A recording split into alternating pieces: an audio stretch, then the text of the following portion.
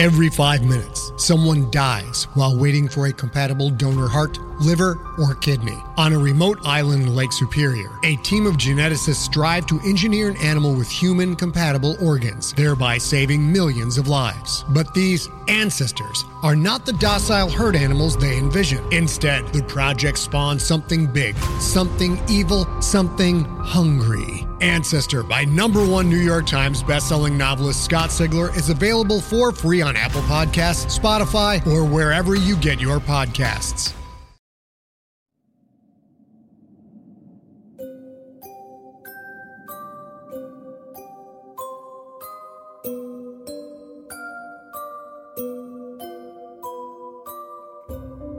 Welcome, citizens, to Liberty Tales from the Tower. As your media director, it is my privilege to inform you that the following stories will contain content some listeners will certainly find disturbing. But first, a message from us here at the station. In the climate-ravaged world of 2072, the city of Pura stands as a miraculous green haven. Pura is a geoengineered paradise that protects its fortunate residents from the global catastrophes of heat domes, fires, floods, and droughts. In a time when the world outside is unsafe, it's vital for Pura's existence that people rally behind the purpose of the city, and Demetria Lopez, head of the city's public relations, tirelessly promotes its idyllic image. But when she stumbles on a dark secret that, if exposed, would be the downfall of Pura's existence, she must decide who and what she's willing to protect. From Wondery, the makers of Academy and Dr. Death, The Last City stars actors Ray Seahorn, Jeannie Tirado, and Maury Sterling. Follow The Last City on the Wondery app or wherever you get your podcasts. You can binge all episodes of The Last City early and ad-free right now by joining Wondery Plus.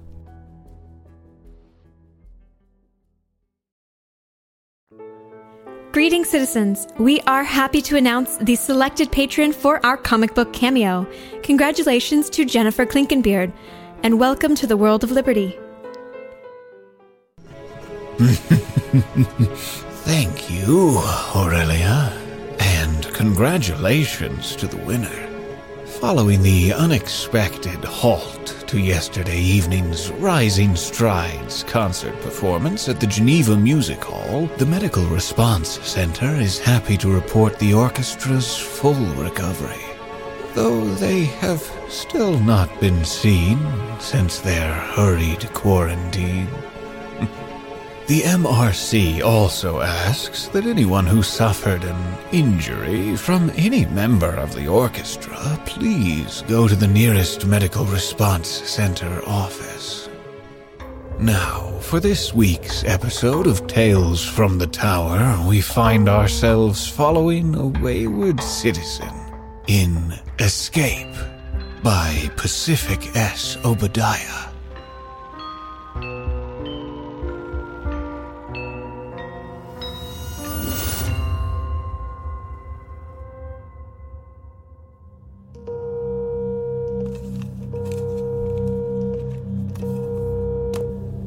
I awoke. It was 4 o'clock.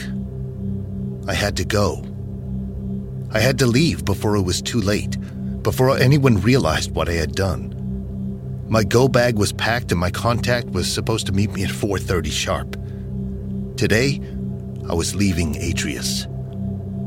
I was going to venture to the other side of the wall, to the Fringe. A very select group know the truth about the Fringe. I did, because I helped smuggle meal to the world beyond the wall, and because of this, I had friends waiting for me on the other side. Once I was free, I would no longer be at the risk of being hunted, or of the Archon judging me for wrongdoings. I was going to escape. I had accumulated a large stockpile of meal and goods, and I would be a god out there. But before any of that could happen, I needed to get out of the city before anyone noticed me. Archon forbid any of my neighbors would be awake to see me leave or a fellow officer bump into me. I looked around my apartment. It was shabby and small, but it was my home. I had lived there for almost 20 years. As I turned, I caught a glimpse of myself in the mirror. The bags under my eyes had grown prominent. How many days had I gone without sleep? I had been too anxious to sleep lately. I needed to be awake and alert in case anything changed. I paced around the apartment. Suddenly, my familiar walls seemed to enclose on me. I felt claustrophobic. My doctor told me to always take in deep breaths when I got overly hyper or grew worked up about something.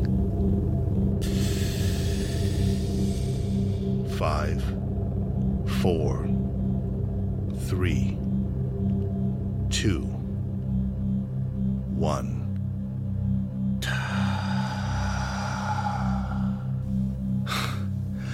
I felt better. In fact, I felt great. Today I was leaving Atreus. Wait. My wall intercom was blinking. Had it always been blinking? Was someone spying on me right now? I bet those bastards are watching me and laughing right now. The little red light mocked me. I took a few more deep breaths. After all, it was no matter. I would be out of there soon, but still, I was afraid they might grow suspicious of my activity. I didn't want to cause worry. I opened my door a crack and looked out into the hall. I wanted to make sure no one had come up to check on me. The hall was empty. No one seemed to be aware of my plan. I slid the door, then sat on my bed, working on breathing exercises.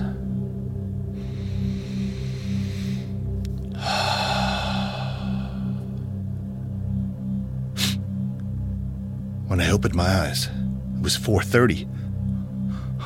Finally, I jumped into motion, grabbed my go bag, stocked full of clothes and meal, and rushed out of my apartment into the hall.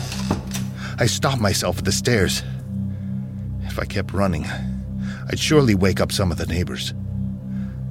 I decided to take a deep breath and slowly go down the steps. Archon forbid someone woke up and saw me leaving. After all, these were my neighbors, people I knew, citizens I had lived alongside for years. But if I was caught, if anyone saw me, well,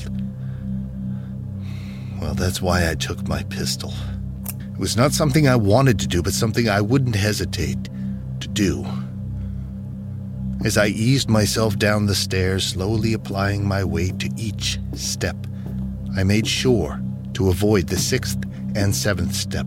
Both creaked loudly, and that wasn't something I was willing to risk.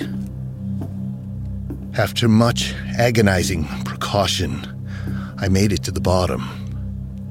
Through the security door, I could see my contact waiting on the street corner, just as we had agreed. I made my way out to the street, glancing over my shoulder to reassure myself that none of my neighbors' lights were on. Then, looking up and down the streets, I scanned them one more time to ensure that they were empty. Finally, freedom, I said out loud. But just as I turned to walk towards my contact, I saw him turn and walk away. This wasn't part of the deal. No, this wasn't supposed to happen at all. I could feel my heart racing, and I ran toward my contact. I had to get out of Atreus. Wait! This only made the figure rush away, so I slung my duffel bag over my shoulder and sprinted after him. Though I may have grown unappreciative of my post, serving as a guardsman my entire adult life had kept me in shape enough to catch up to my contact. He turned to look over his shoulder, and his eyes grew wide when he saw me. That's when I noticed my contact was a young guy. Probably had never even held a pistol in his short lifetime. Probably hadn't even thought of the things that I'd seen. But that didn't matter, no. The only thing that mattered was getting out.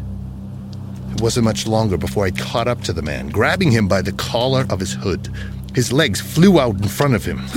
He hadn't been expecting the sudden force of resistance. I was much larger than him, and he was a lightweight, so it's easy to carry him. I stepped towards the alleyway, pulling him along, moving us both out of sight. I didn't mean to do what I did. Perhaps it was the fear or the adrenaline or a cocktail of the two, but I pushed my contact against the wall harder than I meant to. He grunted and yelped in pain. Hey! Shh! Silent. Do you want to wake up the entire block? The man squirmed against my grip, so I pulled him toward me and slammed him against the wall again. Stop it! That's when I realized he was young. He looked like he was barely 18, soft around the eyes, fringe. He still had his baby fat. I took a deep breath, trying to slow my racing heart, and I lowered the boy. Archon's breath. I'm sorry, kid. The boy just glared up at me and fixed his shirt. It had wrinkled under my fist. Deal's off. I'm leaving. The kid was about to say more, but I stopped him short when I wrapped my hand around his neck. No, I don't think the deal is off. In fact, I believe you were just about to show me where the exit is. I leaned in close and was just about to whisper another threat when suddenly the kid's head just exploded right before my eyes. I was taken aback by the sudden crater of gore that was once his face. I froze for a split second, thoughts racing through my head. Had someone caught wind of my deal? Had they been aiming for me? Or were my own people, perhaps even the Fringers, backing out of their deal, ensuring that I didn't get out? Well, it didn't matter. I regained my senses and ducked down, reaching into the boy's jacket, hoping he had something that might help me. It took a moment to find, as it was hidden in a false bottom pocket, but my fingers brushed against an old sliver of data paper. I pulled it out and dashed through the alleyway and across the street. I spent at least 20 minutes or so running between alleys, going in odd circles, hoping to lose whoever had a target on my head. When I finally felt safe enough to stop for a breather, I unfolded the hidden message. The sliver was worn and faded, and had obviously seen its fair share of use. It was an old map of the tunnels under Atreus, and on one specific tunnel in the southeastern corner of District 10, there was a small emblem. That's where I needed to go. I didn't know the tunnels very well, but the map would be detailed enough to help get me through. The biggest problem was just getting into the tunnels. Most of the entrances needed a special clearance to be accessed, but there was an old entryway I knew about. It's what maintenance guys usually used. The only problem was, it was always guarded. Nothing serious, usually just two guys messing around and waiting for the shifts to be over. But I didn't want any more blood on my hands. Plus, I knew most of the guards in the district, and they were upstanding citizens who didn't deserve to be pulled into any of this. It wasn't a long walk to the old maintenance tunnel entryway, but when you're slipping between alleys and watching your back, it takes a while. So by the time I arrived at the walkway nearest the tunnel, the sun had already started to rise. From my position, I could see two guards, both lounging, arms crossed, casually chatting. It took me a moment, but I recognized one of them. He was a blonde guy named Jovian. He was in the class below mine. We hadn't talked much, but we knew each other, and he knew I was an officer, so maybe I could pull rank if he got suspicious. I thought about what I was going to say, worked out a contingency if everything went terribly wrong, and that's when I noticed that my hands were shaking. Now that the adrenaline had finally started fading, my body was left jittery and tense. I decided shoving my hands in my pockets was the best way to circumvent this issue. I readjusted my duffel bag around my shoulder and did my best to act natural. I approached them slowly, waving a shaky hand as I got closer and then cramming it back into my pocket. Jovian, how are you?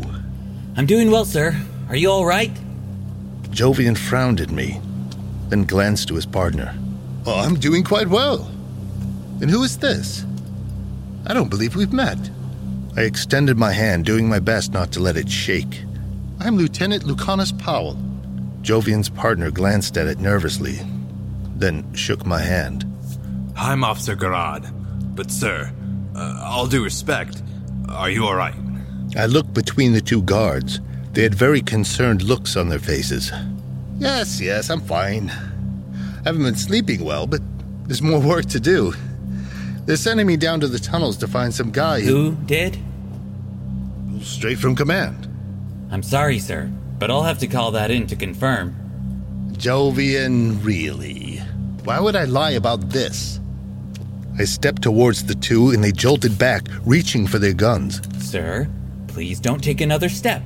I don't want to have to restrain you. Restrain me? Why would you do that? You're covered in blood. Sir, please put your hands up. I lifted a hand to my face and wiped at it. Sure enough, there were small dots of blood, mostly dried, that clung to my face. I looked down and saw that more was covering the top of my shirt. Raise your hands over your head, sir. Shit. Jove, please. There's no need to... Above your head. His grip on his pistol tightened. He looked at Jovian, who was frozen in place. This was my moment to strike. Just as Garad's head turned, I reached for my pistol and fired off 3 rounds. 2 made contact, hitting Garad in the chest and shoulder, and he fell.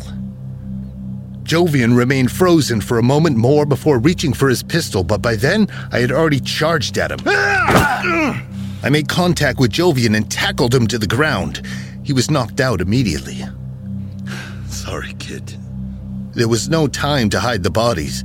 The noise would almost certainly have attracted attention. I ran to the tunnel's entrance and swiped my hand against the reader. My clearance worked, for now. I pulled the map I got from my contact's body. Each tunnel had scribbles around it and a bright red path that had been redrawn a few times. In all hopes, it led from entrance to exit. I pulled the flashlight from my bag and held it between my teeth to illuminate the map. I traced my finger along the path. Forward, past 2 splits, then right, forward, then right, then down a forked tunnel, left, right, right, right. I could do this, I told myself. I shoved the map in my pocket and ran forward. I passed the 2 tunnels that split off from the main one, and just as I started to make the first right turn, I heard an entrance door open behind me. I turned and saw 5 guards, fully equipped with riot gear and rifles. One pointed at me and the other 4 rushed toward me. I sprinted down the tunnel, then made another right, then a left, and another left.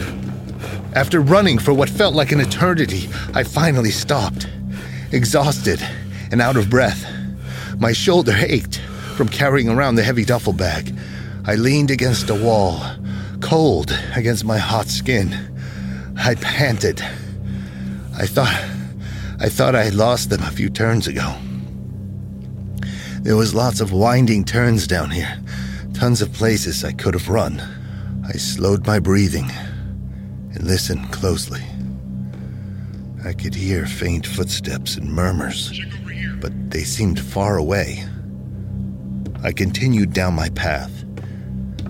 Next, I took another right, walked a little bit, took another right, before finally taking the last right and stepping in front of a door. It was an old, heavy steel door. The faded words, "Authorized personnel only," could be made out, but more importantly, the symbol of the death bribers, my contacts.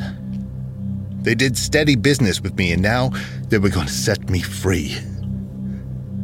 I knocked on the door several times and slid it open slowly. Blinding white light greeted me on the other side. I stepped in the door and let my eyes adjust. When the light had faded, I looked around and saw I was at the entrance of the maintenance tunnel. What the fuck? I turned and saw the collapsed bodies of Jovian and Garad. How did I get here? I was holding the map in my hands and the flashlight in my teeth. I read over the directions again. Right, right, left, left, right, right, right. I crammed the map back into my pocket and ran down the tunnel again. First, passing 2 tunnels, I turned down a third. And just as I did, I heard the entrance door slide open and 5 sets of footsteps. I turned and was greeted again to the sight of 5 guards. One stopped and pointed at me, and the other 4 sprinted toward me. I followed the exact same route I did last time, made all the same turns, and I lost the guards at exactly the same spot. I stopped at the exact spot and caught my breath. Then, after listening for the guards' footsteps, I assured myself they weren't following. I turned and continued down the path, making 3 more rights and stopping at a door that bore a small Death Bribers tag. I knocked 3 times, and a moment later, the door slid open. I peeked inside. At first glance, it looked fine. It was exactly what one might expect. Concrete floor, old pipes, and lots of dust. But as I opened the door further and stepped in, the world faded away. Again, I was blinded by a white light. As soon as it faded, I found myself back at the entrance of the maintenance tunnel. Jovian and Garad's body laid outside, map in my hands, and flashlight in my teeth. What the fuck is going on? I looked over the map, traced the red route with my finger, and started. Just as before, when I started to make my first right turn, guards burst in. I turned over my shoulder and saw exactly what I had before. 1 guard pointing. 4 others started sprinting toward me. I'm not going to run this time. I stared at the guards as they ran towards me, and then they stopped. Mid-step, frozen. I took a step towards them, and I felt a piercing pain in my brain, as if someone had driven a pickaxe into my head. The world around the guards started to fade into white, till it became blinding, but this time I was taken somewhere dark. I stood there for what felt like an eternity, writhing in the agony of my headache. Then suddenly, it stopped. I felt clear of mind, and the world became bright again. I squeezed my eyes shut and opened them, and when I did, I saw that I was holding the map of the tunnels with a flashlight in my teeth. I needed to go. Quickly. I didn't know why, but I needed to run. Someone was going to catch me if I didn't make it to the Death Bribers' secret exit. So I traced my finger along the red path drawn on the map and whispered the directions to myself. Right, right, left, left, right, right, right. I ran down the tunnel, but just as I was about to make my first turn, I heard the tunnel door slide open. Turning, I saw 5 guardsmen at the entrance. 1 pointed at me, and the others ran forward. This made me run faster. I followed the directions on the map. Right, then left again. Finally, I thought I had lost them, so I stopped and took a moment to catch my breath. After my breathing steadied, I carefully listened for the guards. I heard faint footsteps and murmurs, but it seemed like I'd lost them. I continued down the tunnel, making 3 rights, until finally I came to an old door that bore the symbol of the Death Bribers. I knocked 3 times, and the door slid open. But just as I walked in, I was greeted with a blinding white light. When the light finally faded, I found that I was strapped to a chair. A needle was jabbed into my temple, and my lips felt dry. I tried to move my head, but it was restrained, as was the rest of my body. Is this where it is? Are we sure?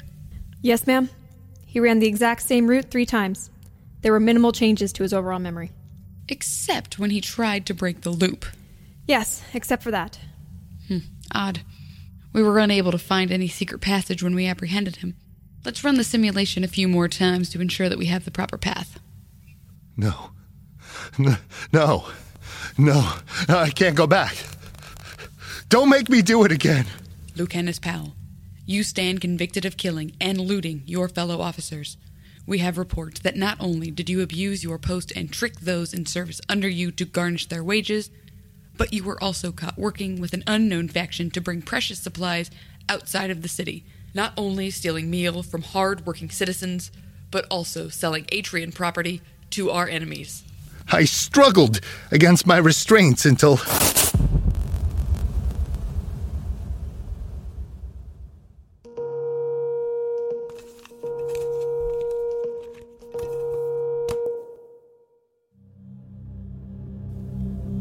I awoke. It was 4 o'clock.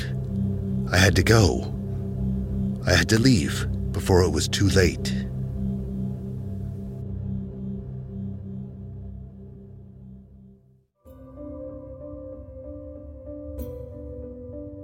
Thank you for listening to the Liberty Podcast, Tales from the Tower. Escape was written by Pacific S. Obadiah, edited by Caitlin Statz, co-created and produced by Travis Vengroff, and mixed by Brandon Strader. Escape was read for us by Steve Schneider and features additional voices by Travis Vengroff, Paul Maya, Joseph Teagle, and Abby Kindler. Pacific is the creator of the horror podcast Lake Clarity, available on iTunes and Stitcher. If you have enjoyed listening to this episode, please consider supporting us on Patreon or by liking and reviewing our show on iTunes. This production is copyrighted 2017 by John Dossinger Publishing, and Liberty is a trademark of Travis Vengroff. Thank you for listening, and may the Archon watch over you.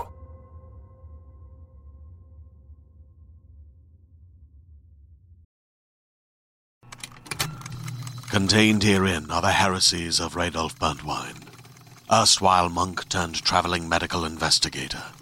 Join me as I uncover the blasphemous truth of a plague-ridden world, that ours is not a loving God, and we are not its favored children. The Heresies of Radolf Burntwine, coming January 2nd, wherever podcasts are available.